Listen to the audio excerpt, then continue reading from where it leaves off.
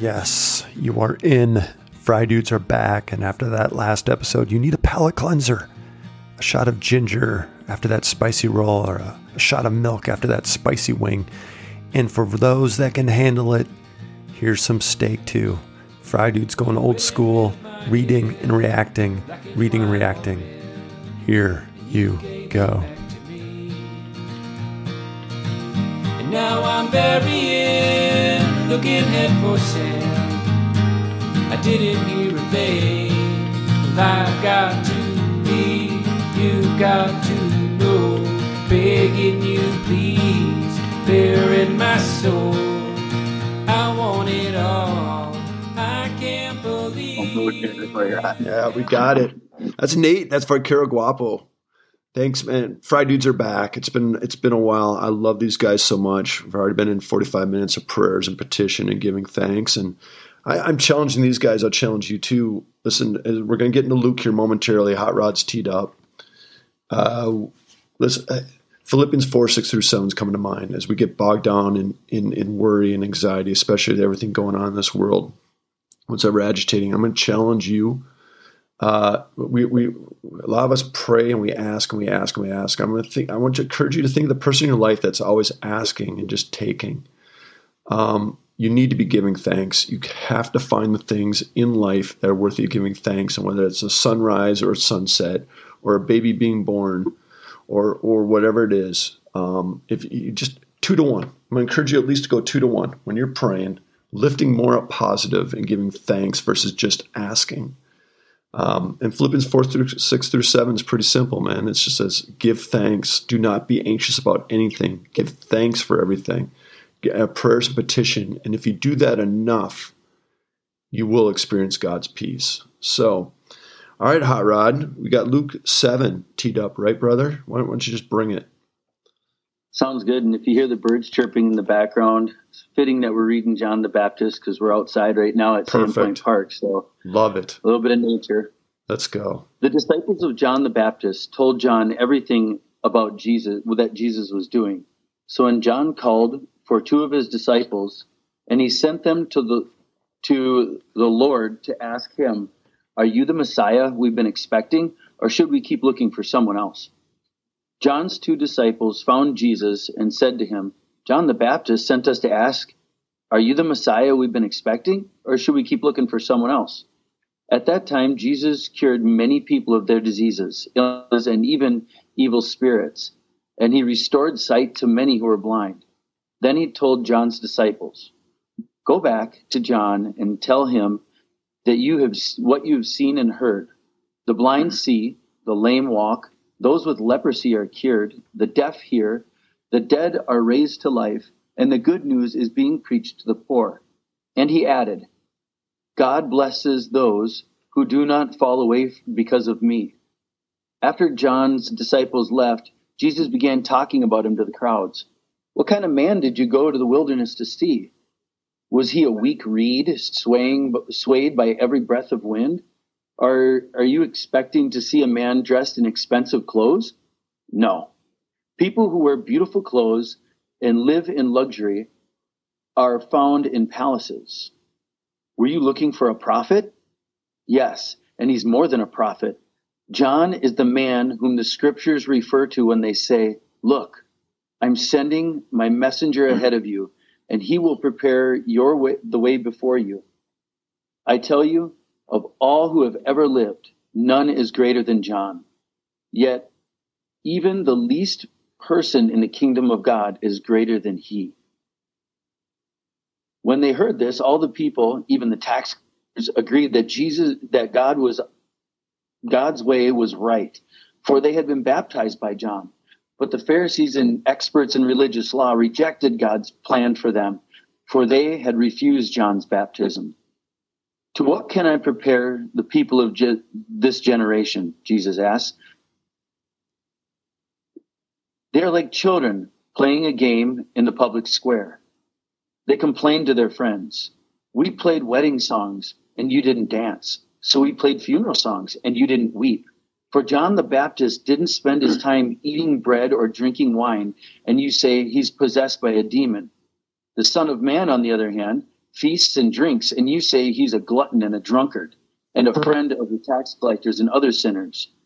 But wisdom is shown to be right by the lives of those who follow it. Awesome. Thank you, Rob. All right, guys. What did you hear? What popped? Takes? The last line. Bring it, Bold. Somebody read it for me. I don't have my cheaters. But wisdom is shown to be right by the lives of those who follow it. There you go. Remember what the beginning of all wisdom is. The fear of the Lord. We just talked about, which was right before that. Yeah, it was last week. Yeah. One thing I think of when I hear that verse is, like, in today's world, there's so many false prophets out there, and I kind of get frustrated sometimes. People say they're prophets and all that. No, they're probably a false prophet and all that, but maybe one of those really is not a false prophet. So what this is telling me is, like, it's not in the moment that you would make that decision, but it's over the test of time. So as you see that person, how they live their life and how they do things over time is kind of a truer test than at that point in time. So, man, I love would that think that, like Jesus and John the Baptist, maybe if I was there in that point in time, maybe I would think that they were demon possessed or wacko or something like that. But over time, they've definitely proven themselves that they don't sway with the wind, as it says in this verse. Man, that's so good, Finisher.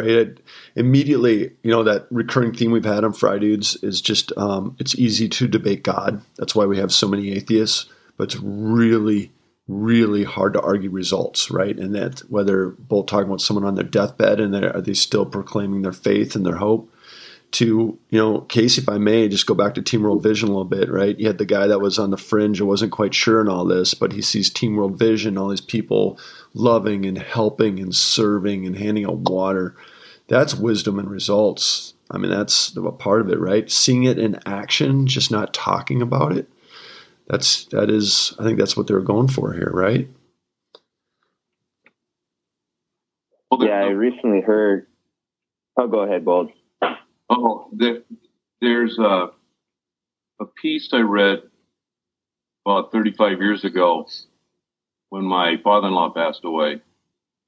The pastor told me that if you're a Christian and you're on your last hour, you will wake up out of your coma or your sleep.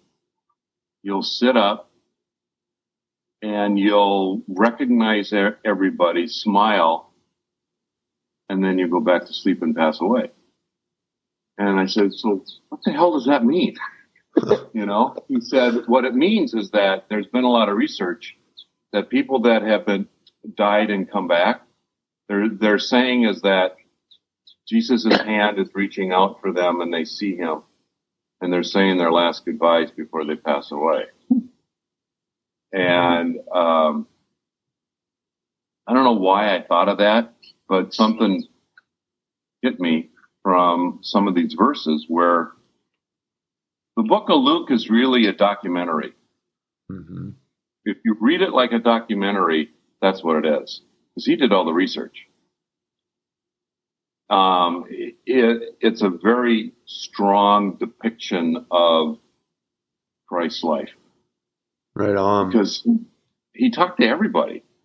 If you read Matthew, Mark, and John, Luke is nothing like that.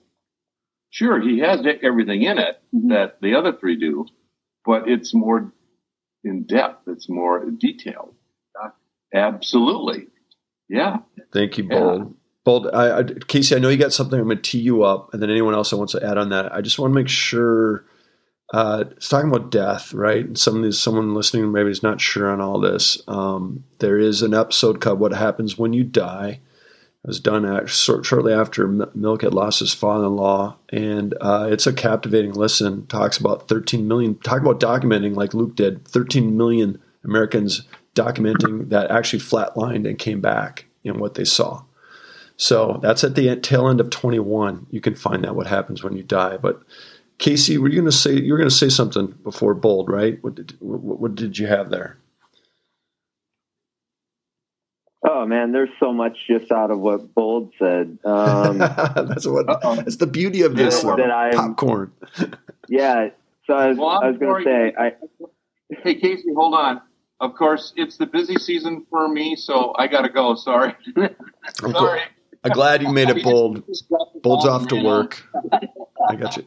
Casey, there you go. I will listen to it. Perfect. That's why we do this.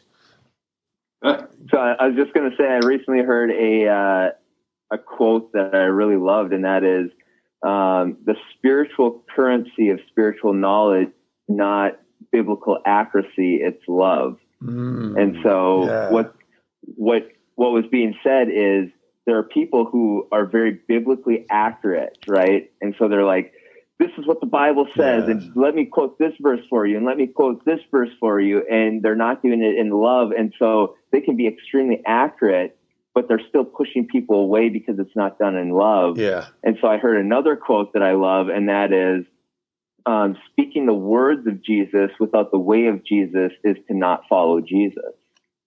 Wow. And so it's like, it's so convicting. Crazy, Casey, because the one line that I was really like chewing over right now is when Jesus said, God blesses those who do not fall away because of me.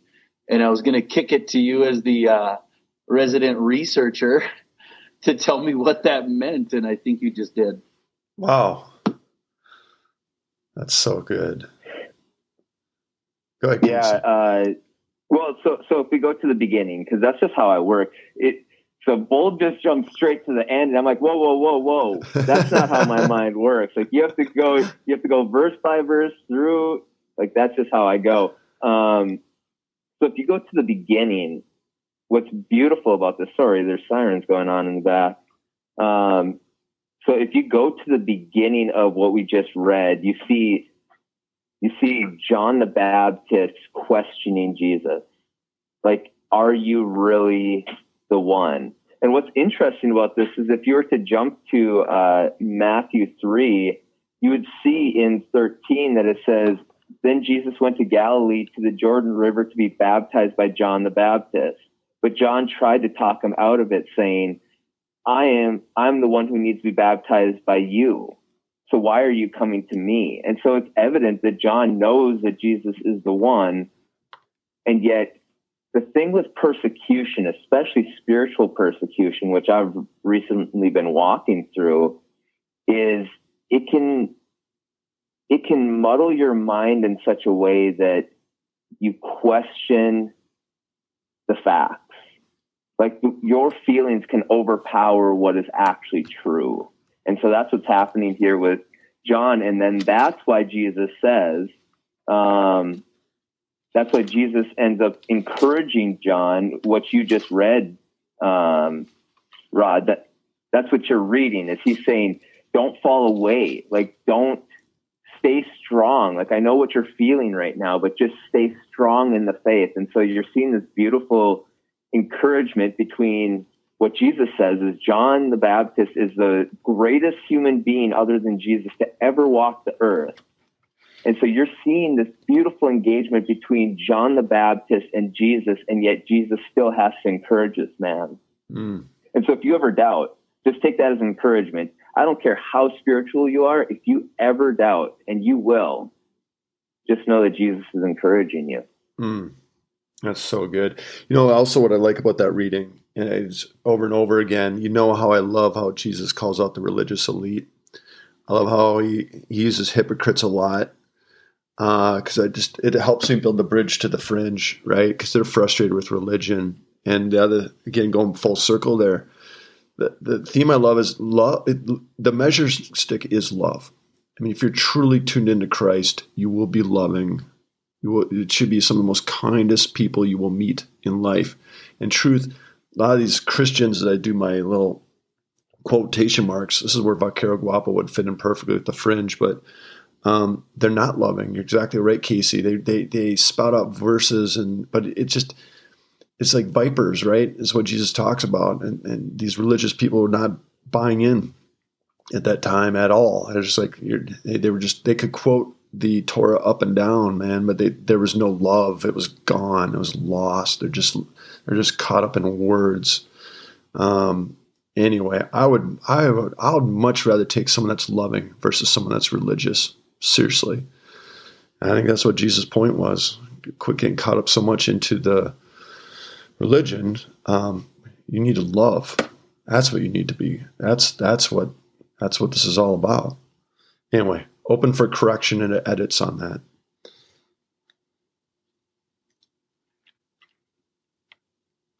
And the crowd goes silent. Go ahead. No, we just had to unmute. The whole love thing, like, yeah, it's been running in my head the whole time here. But because that's how they will know you're my disciple. So that whole picture, Casey, at the end of the marathon. But what stood out to me were verses 21 and 22, and just with put that together with the prayer request for today, because I think in Western civilization we hear this different than the Jews. Many years back, the idea, like, I grew up in a church where salvation was someday. Salvation is heaven. And then somewhere in this life, I learned that that's very different from the Jewish mindset. The Messiah, like, the healing here was a picture of the healing in heaven. It's a both and, not a someday. So that just stood out to me as far as Jesus curing people of their diseases, illnesses, evil spirits, restoring sight. And it's that whole both and thing just blows me away. Thank you for that, Bull. You know what's interesting is, we talk about Jewish like they're two separate people. And right, Jesus was a Jew, right? And so is Luke, and so is Matt, Mark, John. It's just almost like Christians, right? Christians, what's Jewish, like some see it this way, some saw it that way, right? Just same thing with Christians. Some get so caught up in hellfire and brimstone and rattling off verses. And then there's Christians who believe we got to love like Jesus loved and serve people in the streets and encourage and just get out there. And you know what I mean? I want to make sure, I don't know why I got that. That just hit me. It's a kind of a weird take, but thank you, Bull. I really appreciate your words. That was Gene. Sorry. That was Gene talking. Yeah, I thought it was you, but I didn't know that you were even on the line. He came to see you, Casey, and then you stood him up. Oh, my bad. Marcus said that you weren't even in town. I know. I told him to come, and then Marcus said you were out of town. I leave tonight. Surprise. For Colorado for 3 days, and then home 2 days, and then Michigan next week. So next week I'm gone. All right. Plenty of frequent time. Incredible wisdom. Yeah, well, right. They're all Florida. Okay. You know what I love about the both and is it reminds us that eternity doesn't start when we die. It starts when we're first born. Yeah. Mm-hmm. And it's the same eternity after death is right now. Like, dude, that's deep. That's a spiritual bonk hit right there. A buddy of mine passed away in February. We talked quite a bit the last year he was with us, and one of the conversations we had was me kind of explaining my frustration with some of my teenage granddaughters, how they're very difficult and they don't listen. And what he heard from me is when I tell them to do something or ask him to do something, he says, you're probably not, and these were his words, remember to sprinkle it with grace. And that love that you have to do, that the statement here that we read is exactly what flashed in my head when you guys were reading this.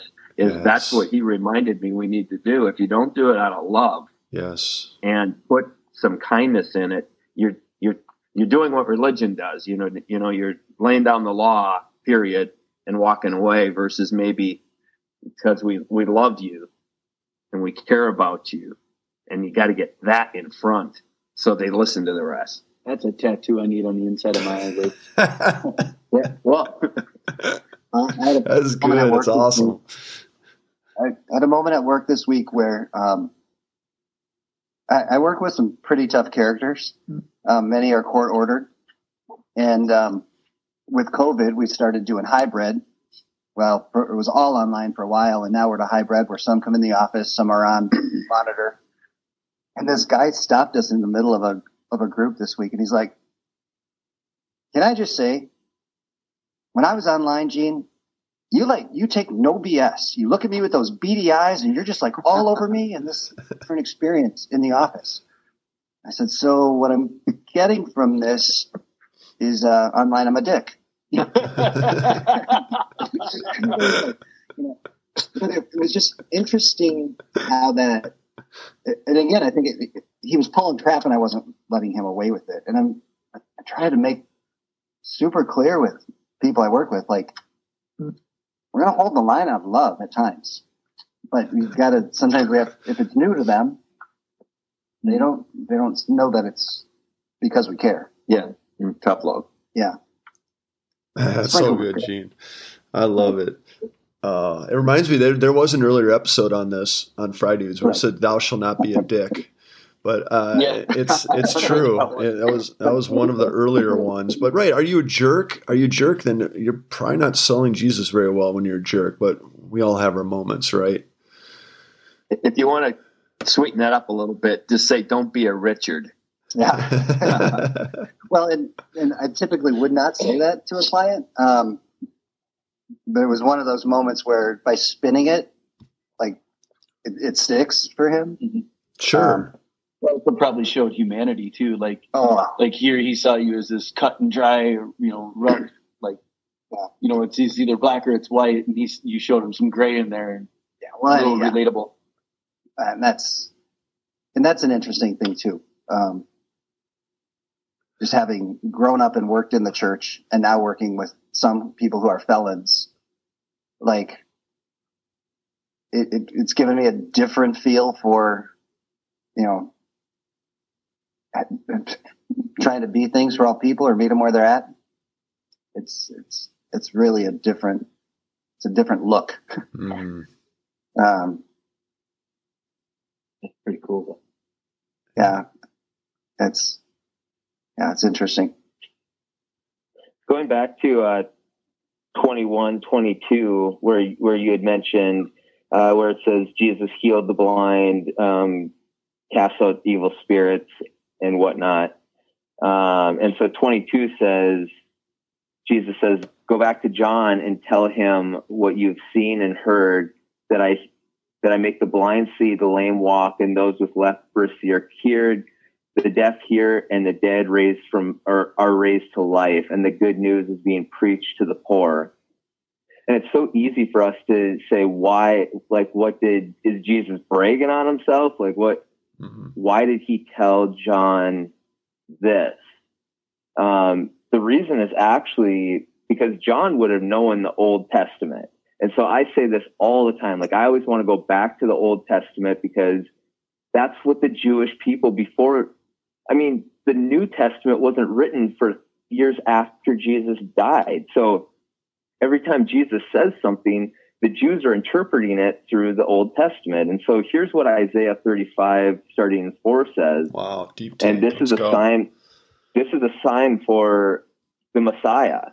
And so it says, "So to those with fearful hearts, say, be strong and do not fear, for your God is coming to destroy your enemies.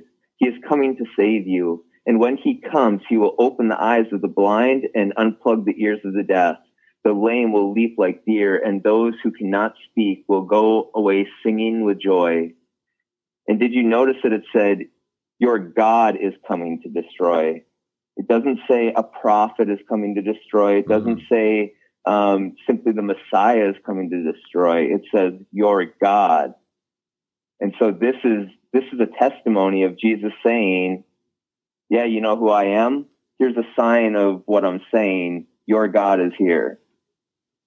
Man, Casey, thank you, man. I love it when you bring in the old with the new. That was written, 700 so years before Jesus even hit the earth, right?